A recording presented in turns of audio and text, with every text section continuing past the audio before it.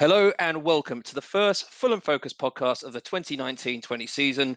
My name is Morgan, and don't worry, we haven't offloaded J-Mac in some kind of relegation fire sale. The gentleman at the Focus team has been off representing England in the World Cup podcast host this summer, so we've given him a little bit of extra time off to recover. So like a host equivalent Marcelo Jallo, I'm stepping in this once just so I can justify going on the end of season piss up. Joining me today, as is the way with Fulham Focus podcast, are two Matts. First off, welcome to Esport's #1 Fulham fan, Mr. Matt Dom. And in the opposite corner, he recently wrote a piece for the Chinese Football Weekly saying Dalian Yifang should hire Rafa Benitez. And they did. Hello, Mr. Matt Rees. So probably no better place to start than with the signing of Anthony Knockaert, which was announced just a couple of hours ago before we started recording. And obviously no secret that he was going to join, but now it's been confirmed that he's here for a season with a view to a permanent deal next summer. Do we think this is a good move? Starting off with you, Mr. Dom. Yeah, well, you guys are aware that I'm not a big fan of him as a person. Not as a person, I don't know, as a person, but as a kind of I didn't like watching him at Brighton because he always seemed like he was a bit of a going down a bit easily, snide, a bit dirty, a bit of a cheater. But that said, that kind of player is probably the sort you'd rather be on your team than to play against. So, you know, I dare say we'd probably take advantage of that sometimes this season. But there's no questioning his ability at Championship level. You know, I think the season Brighton went up, he got something like 15 goals, 9 assists, and you know he's well into the 30s of both of those, I think. So he's an excellent player, and you know that front three of him, Mitrovic, and Cavaleiro. That's better than we started last season with. So you're not going to get many better than that in the Premier League, in the Championship. So yeah, as a player, I'm delighted with it. I think you're right. I think there are a lot of people sort of saying that he is an incredibly gifted player, especially at Championship level. So I think there's a certain excitement around that. Whether his ability to sort of maybe buy a few free kicks a little bit simply, maybe that's going to cause a few issues with the fans. But then again, maybe it's something that's sort of easing out of his game at the moment. We don't know. We won't know until we see it. That might be something we need more of as well. I mean, well, maybe, but we've got AK for that.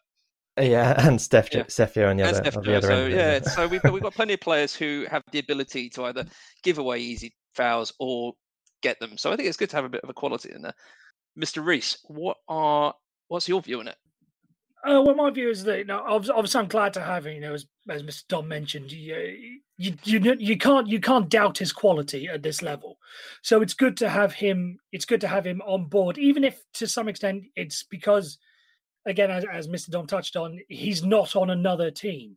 So it's pretty good to have him, and it's also good because it gives us a better field of options to choose from. I think a lot of us this is going to be the first mention of the season, the Fulham Focus WhatsApp group was slightly concerned if we're going into the season with sort of Ayité and Cabano as our wingers. And I know we're going to touch on the other new signing later with Cavaleiro, but I think giving Knockaert as, you know, a first choice winger to then allow Cabano and Ayité to be the backups gives you a little more sense of confidence in the squad as a whole, because it means we have a much better first choice than what we initially had. If you sort of see what I'm saying. Yeah, for sure. I think when we were looking at sort of who was retained at the end of last season, I think everyone was a little bit surprised to see Cabano staying on. I think Ayité gives us a little bit more squad depth. I think Cabano proved himself to be a really average footballer at the best of times. Obviously, he had a sort of part of the season where he was okay in the Championship, but I don't think anyone's really seen anything from him that would say justify his place in the squad. Whether they activated that extra year just so they get a bit of a transfer fee for him, I don't know. In terms of that front three, you're right. We're not going to get much better than that, and obviously we'll come onto it a bit later, but it's very unlikely that we'll see Sessegnon back for it. And looking at that, if you have the front three of Knockaert, Caballero, and then obviously Mitro, and then back up, you've got Ayité, Kamara, Cabano maybe, and I guess you even got to look at Font as a potential. I mean, do we think that is the kind of front three that gets you promoted, or do you think come December we might sort of see them struggling a bit? I don't know. Dom, what do you think? I don't think Font is good enough, even as a backup. I mean, he's clearly a good player, but it doesn't work in the Championship. It didn't work for us 2 seasons ago. So I think we do need another player to cover for Mitro, even just a different kind of option, not a like for like older player who's going to sit on the bench and come on and do the same job. I think we need someone with a bit more pace to get in behind as a second option, and maybe Kamara could be that if he's played through the middle. I know he wants to be a striker, although he's sort of played more on the right in the friendlies and obviously in his career with us to date. But if we'd started with that team now without another backup striker, I think it's pretty good. We couldn't have asked for more having gone down. I think to strengthen your attack is is a pretty special thing once you got relegated. Yeah. So yeah, I mean, I think we need a backup, but right now we need to turn our focus to the defence. Yeah, and we'll certainly come to that in a second. I think what you say with Font not really being up to it, I think we were all hoping that he would go away last season, have a really good season at Lille, and obviously they had a great season. I think they finished second in Liga, yet he only scored 1 goal, and he played quite a few games, but really didn't hit the target much at all. And so I think that's disappointing. I think it would have been great if he come into this season with a bit of confidence, but I think you're right. I think the likelihood is if we don't loan him out again, we might sell him, but he won't be seeing a huge amount of game time. What Mitro has had over the last 2 seasons, well, a season and a half, is consistency. He hasn't missed much game time. And I think hopefully if he can keep that up and sort of avoid any injuries or suspensions, then we won't have to have a grade A striker as a backup. I think obviously Marcus Gale, sorry, not Marcus Gale, he's long retired. Dwight Gale, it would have been a good option to join him up front, but I think as a backup, he probably won't go for that. I mean, Reece, what are your thoughts generally on that sort of front three? On the front three, I sort of agree to some extent with Mr. Dom. I know this is going to get very boring if we agree on everything, but trust me, there's going to be plenty of time for the rest of the season for me to antagonise and be wrong about a lot of things. But no, I agree with what Matt Dom said. If we sort of keep things as they are, if we have Boubacar Kamara as the backup centre forward, I'm not overly disappointed. Yes, I think we can do better, but yeah, could we get a better player who's willing to sit behind Mitrovic? No, I honestly don't think so. You mentioned Dwight Gale; he's not going to want to be. He's not going to want to be a substitute. Boubacar Kamara may, if he can see how well he's, does against tiring defenders at the end of games, then maybe he could see his use for that and be happy with that role. So I wouldn't be disappointed with Kamara as our backup. And, and with likes of Aita and Cabano as our backups. But could we do better? Yes, but I'm not disappointed. No, and I think, as Don pointed out, we can't be disappointed with the fact that we have actually strengthened going down even. So I think we can look with a bit of confidence going into our first game of the season that we do have a front three that potentially should be the best in the Championship. Obviously, let's move forward onto other sort of incoming players or perhaps lack thereof. I think one of the big issues that we're currently facing is that our defence hasn't been strengthened. And when you look at that back line of, starting back line of Cyrus Christie, Joe Bryan on the flanks, and then Mawson and Lamarchand and potentially Tim Ream and Dennis Odoi in there as well, it doesn't look strong enough. And I think Joe Bryan is a very good Championship left back. Mawson should be an excellent Championship centre back. It's just those 2 other positions. I'm not convinced by Lamarchand. And obviously, Cyrus Christie can do a job, but would you want him as the starter, or do we look for a new one, or do we blood in Steven Sessegnon? Dom, what's your view on where we are with that at the moment? Yeah, it's a tricky one. I think for sure we need a right-sided centre-back without fail, because even though I think look how good we look going forward, we might get away with it not strengthening at the back. I'd be much more comfortable if we got someone alongside Alfie. Dennis Odoi, great person, but I don't see him as a centre-back, as a starting centre-back, even in this league. Cyrus Christie, it's really hard. I'm really torn on Christie because obviously last season he had a really bad time.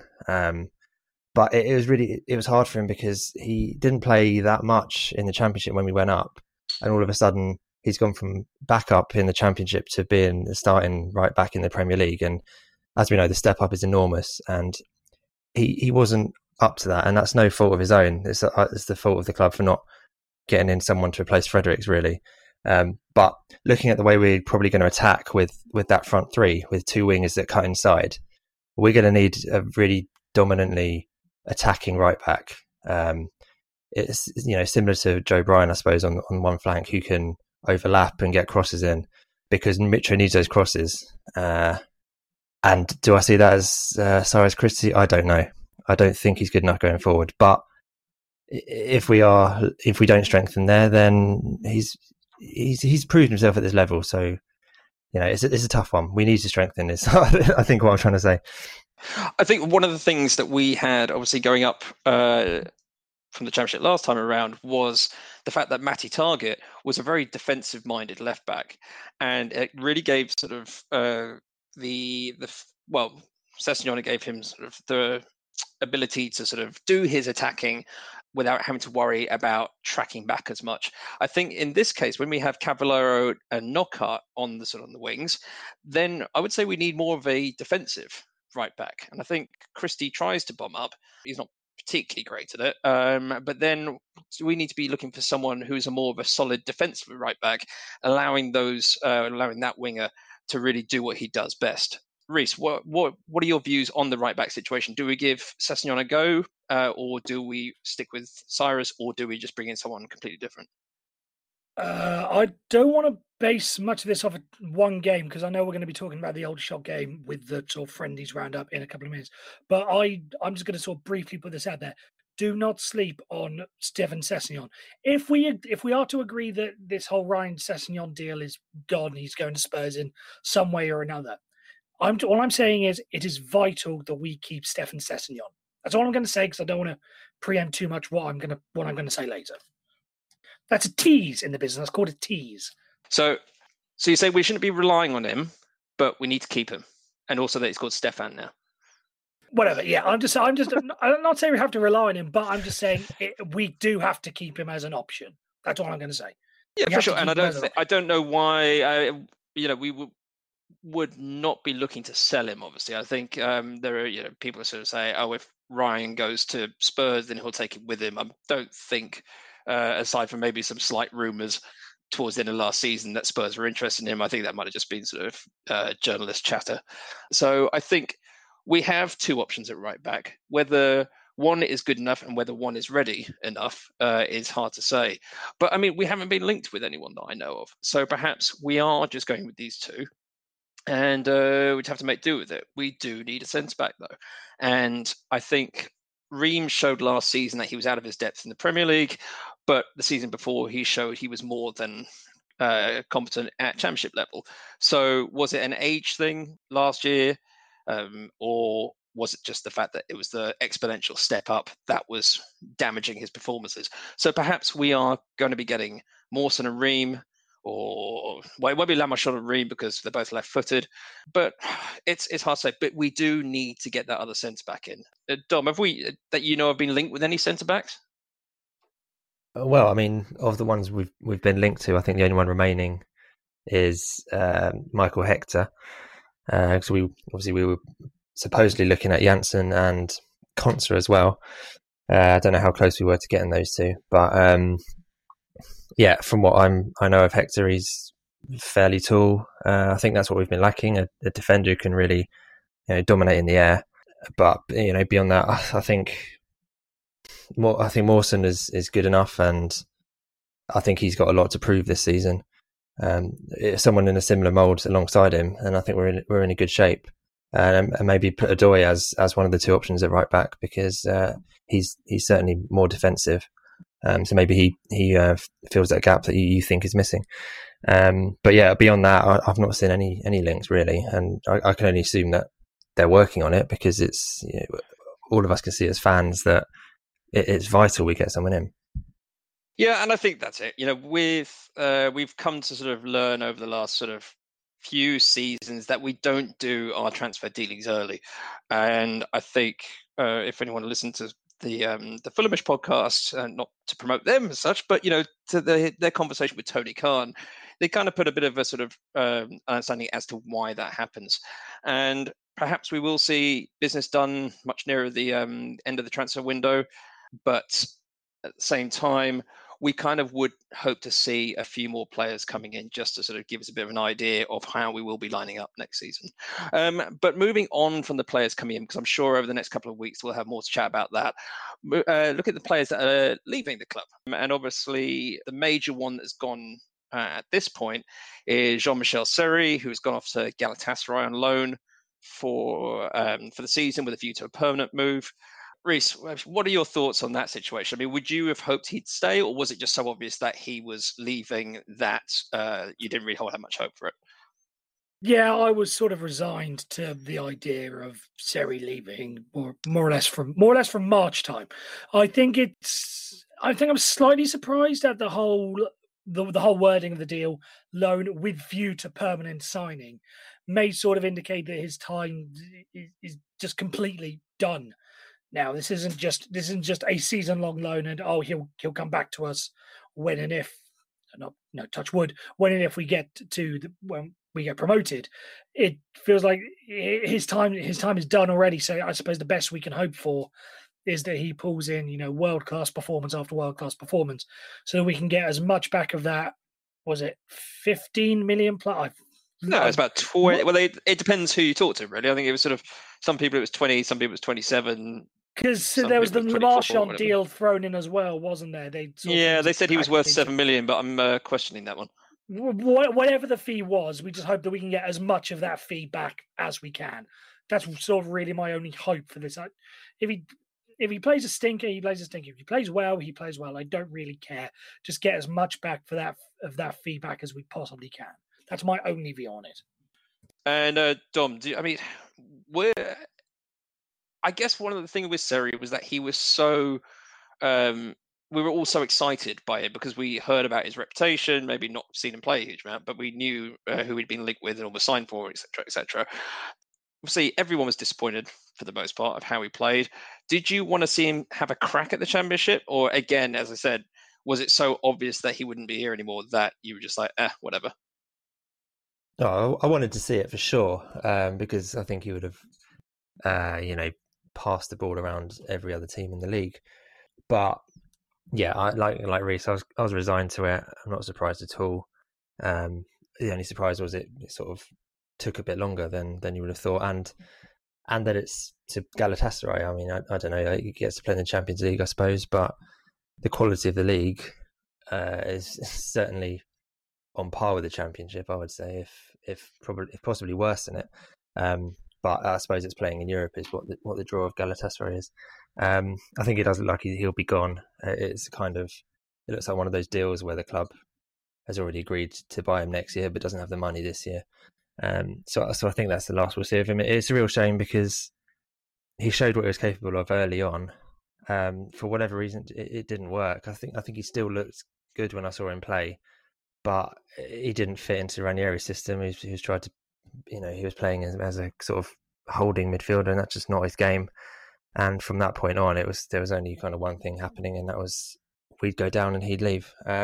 It's a shame, but I think I'd be more upset now if Zambo left, because we've not heard much of him. We haven't seen much of him play, but he's been away with his international side, and there's not been many rumours about him leaving. So I don't know what you guys think of that, if he's likely to stay or not. But if he does, I think we've got a massive asset there, because I think towards the end of last season he started to look really good. Yeah, and I think that's the point I was going to say, is that he started off very poorly. There's no sort of getting away from that. He just looked like this player who was not cut out for the Premier League, which was like most of our players, unfortunately.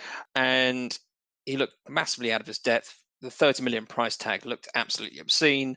But then as the season went on and he got a bit more game time, he actually looked like a very decent player. And perhaps he was settled in London now, I don't know. But then maybe he thought, well, one season in the Championship, If that doesn't work out, then move on. He didn't seem unhappy. Seri was quite vocally unhappy, I think. But hopefully we will have him. You're right, he's been away on African Nations Cup duty. Perhaps the rumours will come now that he's back, or perhaps there's just no one particularly interested in him. I don't think Marseille were sort of clamouring to have him back. They certainly wouldn't be paying the money that we paid for him. And maybe that was the thing. Maybe the price on his head was much higher than people were willing to pay. But yeah, hopefully he will stay. It would definitely make a big difference to our midfield in the Championship if he were to be in it. But yeah, so fingers crossed for that one. Other players who might leave, obviously, I can't really think of many other players who are destined, big players who are destined to exit. But obviously, the one that is most likely to happen, we imagine probably will happen in the next week or so, is Ryan Sessegnon. And the hope is that we'll get a player either permanently or on loan in return, or at least a shitload of money for him. I mean, Reese, we all know he's going. What's your whole view on this? Yeah, again, mine sort of what you touched on is hopefully at least we get something in return. Rather, a ton of money would be great, but I just feel, we sort of touched on the signings earlier. I just feel like money plus a player would sort of. I don't remember. We haven't been seriously linked or concretely linked with anyone coming the other way. There's been a couple of names sort of floated around, but I don't think any have actually been sort of concrete or, to be honest, a realistic chance of us being. Someone mentioned Wanyama, and I can't see him agreeing to move down a division personally. So I don't think it's likely to be him. I personally think I would like, because we mentioned the defence earlier, I'd like to see it to be Cameron Carter-Vickers personally. Just I think that's what we need most as a defender, and he's probably the highest Spurs player that we're probably likely to get out of the deal. So hopefully it's going to be him. But so long as we get something, a player out of the deal, then I'll be happy with it. Yeah, I'd rather we didn't get any players, to be honest. The ones that we've out of the deal, the ones that we've been linked to are really underwhelming. And if it's a case of we might get an extra 5 million, then we can put that towards a centre back that I would prefer. But you'd rather the 5 million than a 5 million rated player, basically. I think so, yeah. Because I can't say I know a lot about Cameron Carter-Vickers, apart from he's an American international, and we do need a centre back. But he doesn't look like the kind of centre back that I think we need, as in more than 6 foot tall. Because I'm sick of short centre backs. I know I'm a bit heightist against defenders, but especially in the Championship, you need someone to be winning those headers and winning those corners. But I don't know. I think Levy's trying to get him as cheap as possible, really, which we all know he's good at. Yeah, that's Levy. But say that we do get someone in the intermediate. I know you don't want it, but what area would you rather sort of be trying to get out of Spurs? Any particular positions? What for a player? Definitely a defender. I mean, but if CCV or whatever we're calling him is the best that we can hope for, then I don't think he's massively going to improve what we've got already. And the sort of player that we're not going to get any of their first team squad, obviously, because why would any of them move? So do we want to fill the squad with players who probably aren't going to play much? I'd rather money, and then we can invest it. But that's just my opinion, really. Okay, fair enough. Yeah. Well, do you think he's the best we can hope for? Yeah. Well, out of the situation, yes. I mean, are there better centre backs out there that we could be getting? Like I said, yeah, we could be doing better, but we may as well make use of this situation, try and get as much out of the situation as we can. Yeah, fair enough. If that needs to be a player, then so be it. What if the deal is Sessegnon back on loan? That'd be. I don't think that helps us at all. It wouldn't, because you'd be stuck on where to play him. And he'd have to play, I'm sure. You're not booting Cavallero out of the team. You're not booting Knockout out of the team. No. Would he go back to left back? Well, he surely isn't above Joe Bryan, is he? No. No. So, yeah, we'd be... Unless you want to put him at right back. Yeah, we'd be shooting ourselves in the foot. That last year. Yeah. So I don't think it's in our interest. Yeah, because the thing is, he's obviously nowhere near Spurs first team level. And now we've strengthened our team. He's nowhere near.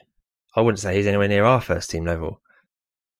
So yeah, that would be a tricky situation. And I think once we've sold him, he's gone. Thanks for your efforts, but we'd actually be putting ourselves at a disadvantage by getting him back, I think. But do we not look at Cess and go, he was incredible in that championship season. It wasn't particularly good. He tried hard, but it wasn't particularly good last season. Do we think that was a season blip, too high a step up? Or, kind of, is his confidence knocked so badly that we actually, lose him now, get a bunch of money for him, and bring in another player to strengthen our team? And is that, I guess that's probably a good thing. And, I think, everyone wishes him good luck in his, his future career. Hopefully, Spurs will be able to get something out of him that we clearly weren't able to last season. And maybe this is just the next step that he needs in his career. But obviously, when it's Khan versus Levy in terms of sort of transfer fees, this thing could go on quite a while. And at this time, I imagine Cess is getting a little bit pissed off, whether his agent is just forcing the issue, wherever it has to be forced. I think, we must be coming to a head now. And obviously he's got an ankle injury or whatever injury he did get on international duty. So perhaps there's a medical issue holding it up, or maybe it's just one of those transfers that is incredibly complicated and, that's it. I mean, I don't know if there's much more we can say about it. Hang on. I just want to. Oh no, there is. No, sorry. I just want to touch on what you were saying at the start. There, is basically you just want to wash your hands of the situation. It's it's Spurs' problem now. Let them work out. Is he the boy wonder that we all think he can be, or was he just a one-season wonder? He's basically saying, let them work it out now. Basically, wash our hands of the situation. Is that what you were trying to say? I don't know if wash our hands. I mean, that's kind of. I'd rather he stayed. And I think if he were to stay, I think it would be a good rotational thing for Cavallero, Knockaert, and Cess. But obviously, Cess would want to be starting every game because there is this certain, I don't know if ego is the right word, but he has this expectation now that, after the last season in the championship, that he would be there to sort of run the show. I kind of have this sort of. I want him to do well, but I don't want to wash my hands of him, but I kind of feel we will. I don't know. I don't think there's any chance that he'll be. So. Yeah, I think he's gone. But that's one final point on it. I think the whole purpose of having an academy and finding these gems that you develop into first team players. I think if we sell him and the money, which might already have been spent on Cavallero and Knockaert, if the money we get then improves our squad to the point that gets us back up, and then we get the Sky money again, and we actually have a better shot at surviving next time, then it's all been worth it. And I think that's about as good as we can hope for. He was never going to stay for his career, because he and his agent and other clubs had higher ambitions for him, which is fine. But if that's what comes out of it is money and improvement in the squad, and we get better as a team, then that's fantastic, I think. Okay, so obviously Cess is the big one that's probably likely to leave. See players staying. What are the big one, which is almost like I hate the term, it's like a new signing, but having Mitro commit for another 5 years on up to 2024 is brilliant. And I mean, starting off with Reese, I mean, were you surprised with this, or did you think that he was so comfortable at Fulham that he thought, I'd rather be here and score a load of goals than go off again to try and make it elsewhere. Yeah, I think there's an element of that. Who's he really linked to? It's only really West Ham that I saw again concretely linked, and then maybe you had the odd China rumor, but I very rarely believe those things. In the grand scheme of things, I'm not really all that bothered, because I made this point on Twitter when it was sort of first announced, but just in case anyone missed it, it's not that big a deal. I think I speak for every Fulham fan when I say, what? It's not a big deal because he was contracted until 2023 anyway. So he signed a 5-year deal. All it really is a 1-year extension. That's all it really is. It's what it represents. Come on. No, I'm not buying it. He was down with it. He was set to stay with us for another 4 years. He had 4 years to go on his contract. It's not like if we'd have re-signed Sessegnon for 5 again. I just didn't get the fuss of it. Same thing with Tom Cairney. When you look at it, take a step back and look at it, all it really is a 1-year extension. It didn't make that much of a difference. Everyone was saying, "Oh, Tony Khan, he's managed to re-sign Cairney and Mitrovic. What fabulous work!" Re-signing Sessegnon, who's got 1 year left on his deal, that's good work. But adding another year onto someone whose contracts are running out in 2023. I'm just not all that excited about. I'm excited about it because it makes me angry because everyone's sort of bought into it. But other than that, I'm just not overly fussed about it. I think we all know what the main thing that seemingly these contracts represented was the fact that all these players seem to have a relegation wage drop. They had a promotion wage rise, which then became a wage drop. The likelihood is that drop was taken out of these contract extensions. Now, yeah, I agree. It is essentially a 1-year extension, but I agree with Dom in the sense that it represents something else. He may still get sold next summer if we don't go up, but he has chosen to put pen to paper on an extension on his contract. Now, it may just be financial, but it does show a sense of loyalty that, for one thing, Sessegnon hasn't shown. And that may not be, his doing completely. He could have happily signed a 2-3 year extension so that Fulham could get more money for him. But he's clearly not that bothered about sort of showing that kind of commitment to the cause, as it were. But then, why should he? I mean, he's developed and he it's about his career. Does he think it's going to develop massively at Fulham at this point? Probably not. So he hasn't sort of had the urge to do that. Mitro thinks that he'll stay for another season, score 20, 30 goals, and then if we don't go up, he'll move on to bigger and better things. But, I mean, Dom, obviously you were happy that he'd re-signed. I mean, do you kind of agree with Reece, or do you kind of think he's just talking shit? Well, I mean, we all know what we all think. But, It's a default state, isn't it? But I do take the point. It would have been great business to get Sessegnon to sign another deal, because that would have been, and it's easier to get a player to sign a deal when they are going to have a lower wage otherwise. But for me, the statement is that he joined the club because of Jokanovic. Let's face it. If Jokanovic wasn't in charge when in January last year, when we signed him, we wouldn't have had a chance of bringing him in. But Jokanovic is gone now, and he still looks like he's happy. He still says he's happy, and he's agreed to stay, for another 5 years at the club. So he's now he's staying for Fulham rather than Jokanovic. So I think there's a lot to it, and I'm really delighted for it.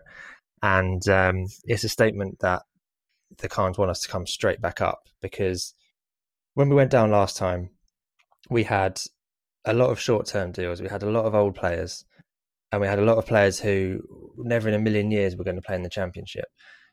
And that screwed us up for 2 seasons until we managed to turn it around and get in some younger players and some players who are hungry to go up and want to play in the Premier League. And this time we've gone down. We've signed our two of our key players to new deals. There's not a whole deal of talk about players leaving, and we've strengthened the squad. So from that point of view, I think it's massive. Yeah, I think one of the benefits of going down straight after coming up is that the players were kind of expecting a bit of a fight, or a massive fight, as it were. I think Steph Joe going out alone might have caused him to go, well, why am I still here? I don't feel appreciated, but and I'll find a club that does want me. But he seems to have come back in, and Parker's played him, and I think perhaps I don't think any footballer knows their level, but perhaps he's thinking, I'd rather be playing for a championship team pushing for promotion than any other championship side who may be sort of looking to finish mid-table or whatever. Player like him, maybe K-Mac as well. You'd be looking at sort of someone like him who I would suggest knows his level now. He's at that age now that he's not going to be expecting a Premier League move, but he will do his best to help Fulham get promoted again. And you do have these players that are experienced in the Championship and weren't, obviously bothered that we got relegated, but they were like, well, that's not going to cause me to leave. So I think we have got this solid base. Obviously, we've added, we may lose one player, but if we only lose one major player, apart from Seri, another major player after being relegated, that is a much healthier position than we were when we came down at the end of 2013-14. So I think we can all be confident that we are in a good position. One major question is, will Scott Parker be the manager to really push us to the next level? And we didn't see a huge amount at the end of last season suggest that he is, he's going to be a managerial marvel. But I think we could have brought Alex Ferguson or Arsene Wenger in, and they would have had a tough time as well. So quickly sort of looking on at this before we go on to the preseason so far, Reese, what do you think of Parker? Do you think he is the man to lead us in the Championship, without being negative in the sense that I think, we really hope he is, but is it going to be a sort of a Lampard situation almost? I think he did enough during the games that he was in charge. Like that 3-match win, 3 wins in a row, 3 clean sheets in a row. It gave you the sense that, right, he can get something out of those.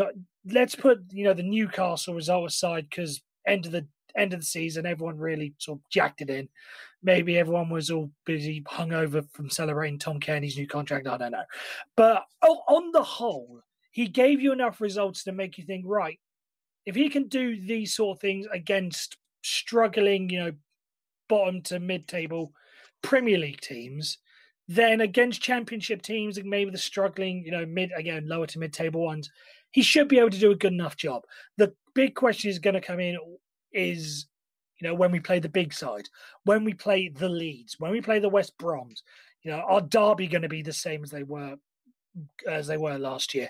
Middlesbrough came incredibly close. All those sides that are going to be challenging with us, how's he going to fare in those games? Those are going to be the ones that are sort of going to determine whether or not we go up. And there's just a little bit in the back of my mind that says he may just be 1 year away from being able to crack those results. So I'm confident. Do I think he's going to be, the next great manager? No. But I think it seems to be the recurring theme of the podcast, we could be in a lot worse spot than we are now with Scott Parker. Yeah, and Dom, what do you think? Obviously, Derby lost Lampard to Chelsea. I'm not sure how Derby fans felt about that. Obviously, they got to the playoffs final, but they brought in Philip Cocu. On the face of it, that looks like a great managerial appointment, but we've got a manager who's in his first full season. Do you think for the Championship that's going to be an issue, or do you think he's got the team on side enough now that will come out all guns blazing, will play for Parker, and we should sort of see the season through? Yes, it's a tough one. I think when you look at the squad, particularly the attacking signings we've brought in, and the players we've retained who we know what they can do at this level. I think Parker is the sort of, for me, the one remaining question mark. I really don't know what to expect. I don't really know how he wants the team to play. We know how he got the team playing towards the end of last season, but I think that came about because we needed to go back more to like how we were before Ranieri came in and ruined everything. So we were always going to be more attacking when he started last season. It's going to be those when things aren't going our way, how he can pick up the players, how he can draw on his playing experience, because let's not forget he played for us in this league as well. So I'm not overly concerned. I think he's a question mark, but I think he's up to the challenge. Well, and only time will tell. I think we sort of, everyone is wishing him the best of luck at this. We all want him to do well. And obviously we want to bounce back. And that this first season is the key to, everything from finances to player happiness to everything in between. And sorry, I think one more thing. I think let's also not forget that the players we brought in and the players who've signed new deals have done so knowing that Scott Parker is our manager. So I think from that point of view, he will have the respect of the players. Otherwise, you're not going to want to stay, are you? No, and that's very true. I mean, you don't get players to sign new contracts if they can't stand the manager. And obviously, there is a certain respect there, a certain sort of wanting to learn from someone who has played the game at the highest level. And I think, that does give us, that extra little bit of confidence. It's not just someone who's swanned in, taken the reins and just on their former reputation, whereas Parker's come in, who's been at the club for multiple years, 2 different stints, and he's obviously got the players on the side. So obviously that's a big thing. I guess moving on naturally now to sort of how pre-season has gone so far. Played 4 fixtures so far, 2 behind closed doors friendlies, which obviously didn't go particularly well. 3-1 loss to Cambridge, which obviously people say don't read too much into friendlies. Losing 3-1 to a League 2 side and letting a 36, 37-year-old journeyman striker, Jabba Abire, score a couple of goals. It's like, yeah, I'm not reading too much into that, but how does that happen in a first pre-season game? I mean, obviously Cambridge fresh as well, fresh into pre-season, but so be it. 1-0 loss to Burnley behind closed doors, Portuguese training camp. That's no big issue really. 1-0 loss to Porto, and then a great 2-1 win yesterday against Brighton back on home soil. I guess Reese, give us your thoughts so far on these games. Obviously, you were at the Brighton game yesterday, so we have a bit of a longer chat about that in a minute. But what's your thoughts so far on these games? Yeah, I'm sort of in the same boat as you. You can't really read too much into them, but at the same time, it is still worrying to see the fact that you're losing 3-1 to Cambridge, and it was a pretty good squad as well. That it wasn't as if we played the under-21s or under-23s as they now are in the first half when they were 3-0 down, then brought in the first team for the second half and we won that 1-0. It was sort of the other way around. So it was the first team that were outclassed by this League 2 side, and the majority under-23s that sort of gave a bit of a better showing. So it's still concerning, but at the same time, the fact that we've sort of got slightly better and better and better shows that maybe you can just see that as a one-off freak result. Again, Burnley was behind closed doors, so we don't know much about that, so we can't really judge too much on what we see formation-wise and so on and so forth. But the Porto thing, Matt Dom saw more of that than I did, so I'm going to let him sort of take over from here. Yeah, let's have Matt, just give us your view on the Porto game. I mean, I only saw highlights of the first half in a bit of a rush. I didn't really read too much into it. I only saw the second half. I didn't see any of the first half. I thought we looked all right. I mean, what more can you say? we played some of the young players. I thought when O'Reilly came on, he looked really good. There were a couple of really nice through balls from him that made me think that he's definitely got a role to play in midfield. And I thought Rodak in goal when he came on. I think if you compare him to Bettinelli, obviously, I mean, he hasn't got the experience of Marcus, but he looked a lot more comfortable with the ball at his feet, I thought, which, depending on how Scott wants us to play, obviously, might or might not be an advantage for us. Other than that, AK looked explosive and dangerous and wasteful, which is what we expect of him. Standard AK, really, isn't it? Exactly, yeah. It's a shame he hasn't learned to shoot properly yet, but just by virtue of being fast and big and scary, I think he'll create chances for us, especially if he comes off the bench. But yeah, aside from that, I've not seen a lot of the friendlies really. I think you sort of touched on a point there, sort of bringing sort of O'Reilly, Rodak into the squad. Obviously, preseason games, you do tend to see a lot of the younger players come in. Those two in particular will probably have some form of part to play. I mean, obviously, O'Reilly, he was linked with the move away in the papers. I mean, he was linked with Dortmund, I think, but how much of that was true, we never know. He has often been sort of touted as our next big thing. I haven't seen enough of him to know if that's true, but I think people are saying what they've seen so far of him this preseason, that he does look quality. Again, is the Championship the right league to be for him to be learning? You'd hope so, because it's not quite. It's obviously not the quality of the Premier League. It is a bit more rough and tumble, though, and I think we've seen in the past players like Pat Roberts, for example, couldn't handle the Championship because it was too physical. And hopefully for O'Reilly, maybe that won't be the case, and he gets some decent game time. Rodak in goal, he's had two full seasons playing first team football with Rotherham. They say he's very good. Results last season for them obviously weren't great, but they were up against it for the whole time.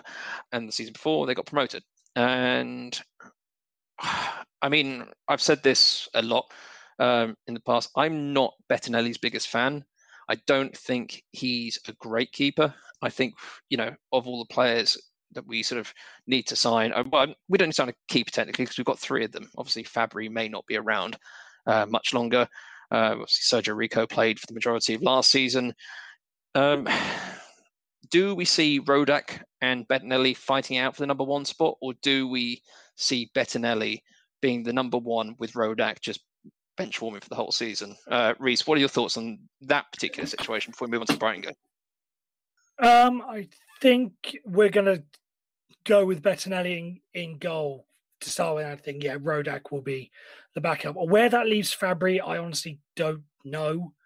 You think the signs would indicate that he's off, otherwise he would have played some role. It's a bigger role in pre-season.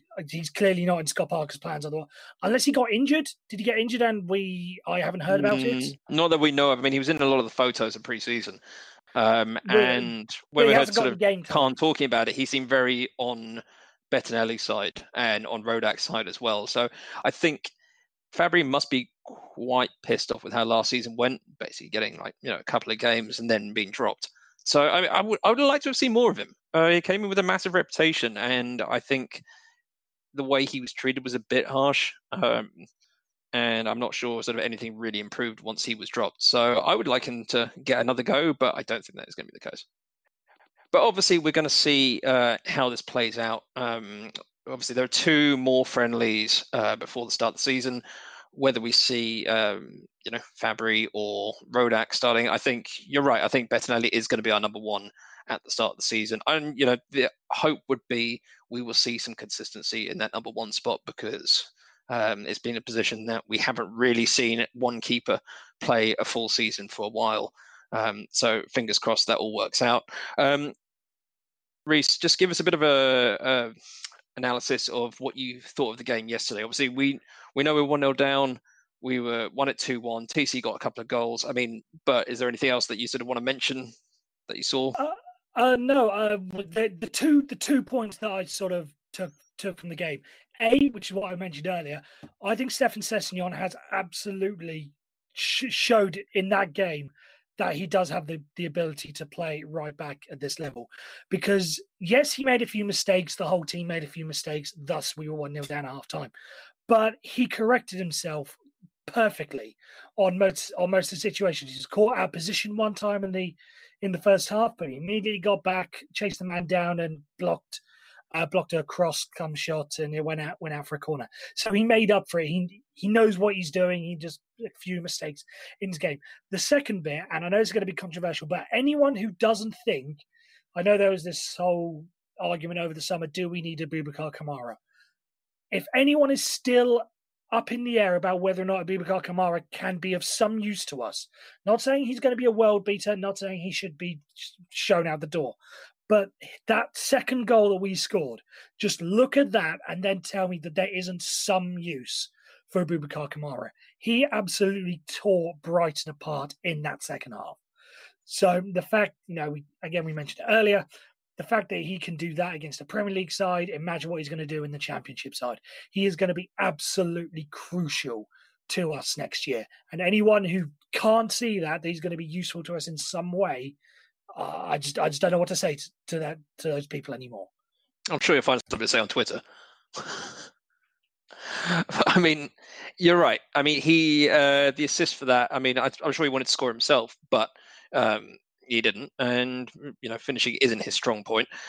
But you do look at the qualities that he does possess, and you think if he has refined them slightly over the last 6 months, then perhaps he will be useful for the whole of the season. Maybe what you saw yesterday will be more useful in the early part of the season. I don't know if he's got the sort of longevity to carry on that kind of form through a 46-game season. But you're right. I mean, I'm not his biggest fan at all. I think the rough diamond moniker was used a lot for him, but he was never polished in that time. And I think, maybe something has changed, and maybe he's just needed a bit of confidence, and maybe he needed those few months away to get his head together, and he'll come back. And I really hope he's useful, because, I mean, the power of that man is insane. The speed of him, for someone that big as well, is pretty impressive.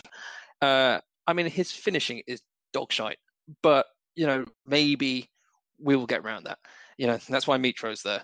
So I don't know. Are you, Dob, one of those people that thinks he's got no use, or are you on side now with Reece? What he's I just think, at what point do we stop saying, "Oh, if only he could add shooting, if only he could add crossing, if only he could live up to his potential"?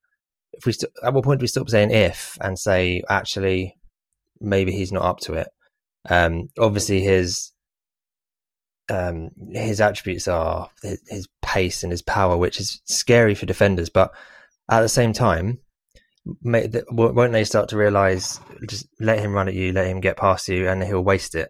Because at the end of the day, getting the ball in the net is what's important, and he doesn't seem to be very good at that. Are we going to be on a podcast next pre-season saying, "Oh, maybe this is going to be Boubacar Kamara's year"? Because what if he's added that to his game again? Because we've done it for the last couple of years. I haven't entirely written him off. I'm pissed off at him the way his response to the way he dealt with the penalty situation and the yoga and all that kind of thing. And I'm fully on Mitro's side for that.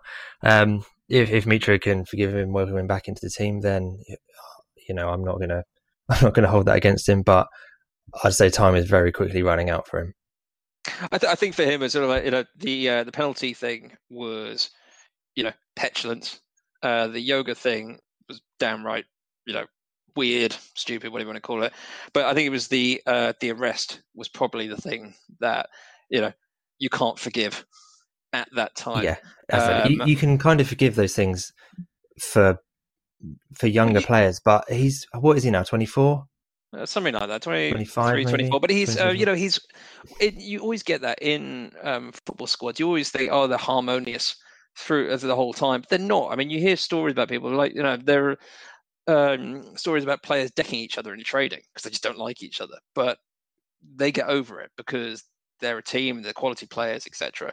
When you get arrested for basically trying to attack the CEO or whatever it was, it's really hard to get past that. But he's gone away. He went to Turkey and did very little for a few months, and he's been sort of welcomed back. Obviously, Tony Khan seems to be on his side. Hopefully, Parker's sat him down, had a good word with him, and we will see a player who is very very keen to impress again. But I do think this is last chance saloon for him, because if he's no good this season, there is no way he's getting a new contract, or he's getting, he's going up with if we get promoted, there is no way that he'll be kept on. But if he shows the ability that for the last 2 years we think he's got, then fantastic. But we shall see what happens over the course of the season.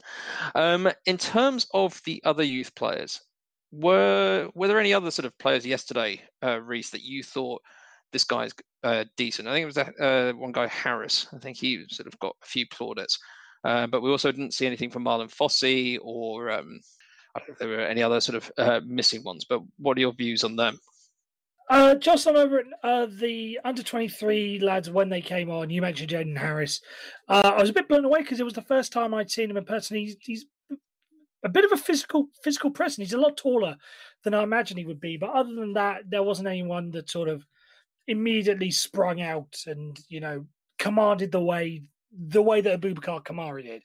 I didn't look at Luca de la Torre when he came on, mainly because I sort of know what he's about, so I wasn't taken aback by him. So no, I wouldn't say there's any surprises to me, other than the fact that Jaden Harris is taller than I thought he would be. Other than that, no, it was just pretty routine. Fair enough. No one else seems to have sort of come through to much sort of fanfare over the course of preseason. I mean, Aiden, or Teo Aiden, he went to Ipswich last season and didn't really seem to do much. He got sent back, in fact, and Ipswich were terrible. I think everyone was sort of expecting him to sort of do something. But I think we've got 2 more preseason games. Obviously, the teams that will be put out against Oxford and West Ham will be ones that we're looking to start the season with. So I think there's going to be a lot to be seen from those games. And I mean, we've got Oxford's, League 1 or League 2 side away from home, West Ham Premier League team at home. So 2 very different games. Dom, you got any thoughts on these last 2 friendlies? Anything you want to see? Anything you expect to see? I mean, not really. I'm not so bothered about the results. I'd like to see how Knockaert can fit into that team. My kind of minor worry about how he's going to play is, we know he likes to cut in on the left and shoot from the edge of the box. We know Tom Cairney likes to operate in that space as well. I'll be interested to see how those two can link up together and hopefully not get in each other's way. And obviously by the West Ham game, hopefully we've got another centre back in. But yeah, I'm pretty happy with how it's gone so far. I'm also delighted about how the way we've been doing our business this year, which is loans with options to buy. It seems really smart to me. We can pay the money next year if we go up, and we've got the money again. If it doesn't work out, then we've paid a year's worth of wages, and that's about it. It's just different to last time when we had 5 or 6 squad players or first team players who were loans without being able to kind of capitalise and make them permanent. And I think that cost us when we went up. So I like that it looks like we've learned from that. But in terms of the friendlies, just I'd like to see how that front 3 start to combine, really. Yeah, and I think you make a good point about the loan to buy. I mean, maybe it's just a way of skirting the financial fair play. Maybe it's just another way of sort of alleviating some of the risk that comes with paying large amounts of money when you're still a championship side. I think, will we see that over the rest of the pre-season, up until the transfer window closes? I mean, it would be good to get a couple of guys in on permanent deals just for that bit of security, because I think a lot of people were upset about how loan signings work in terms of are they committed to the club. We've had a couple in the past that have done really well, but then there's been too many that have done absolutely nothing. I mean, Reese, what are your views on that, and what are you looking for from the rest of pre-season, be it friendlies and signings, etc.? For the rest of pre-season, I saw focus more on the games, and it is now, I suppose, touch on the signings, get as many signings in as we can early. I know that's not typically how we do things, but then utilize as much of the game time as because we've only got 180 minutes ish left of pre-season. So we've only got 2 games left for everyone, because anyone bought in after the West Ham game will only have had training to work out how well they gel together.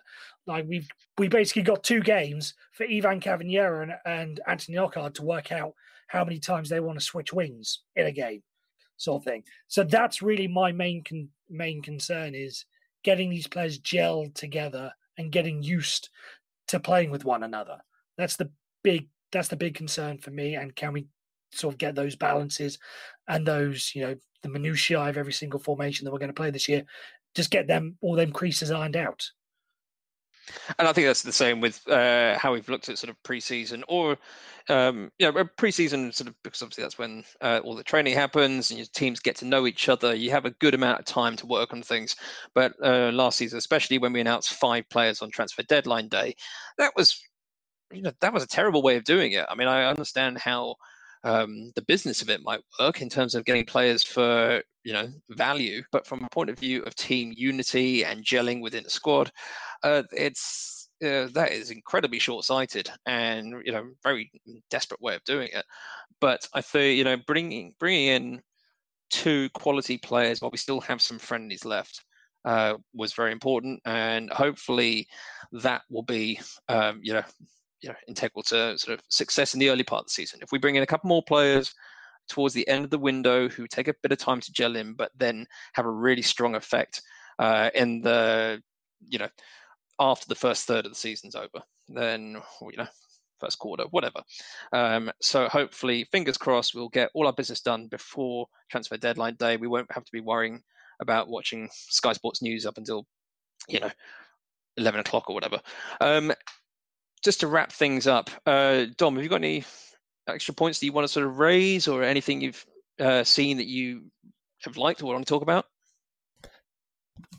No, I don't think so. No, I think you've seen it. We've spoken about it. It's I think there's a certain element of confidence going in because of the players that we still have.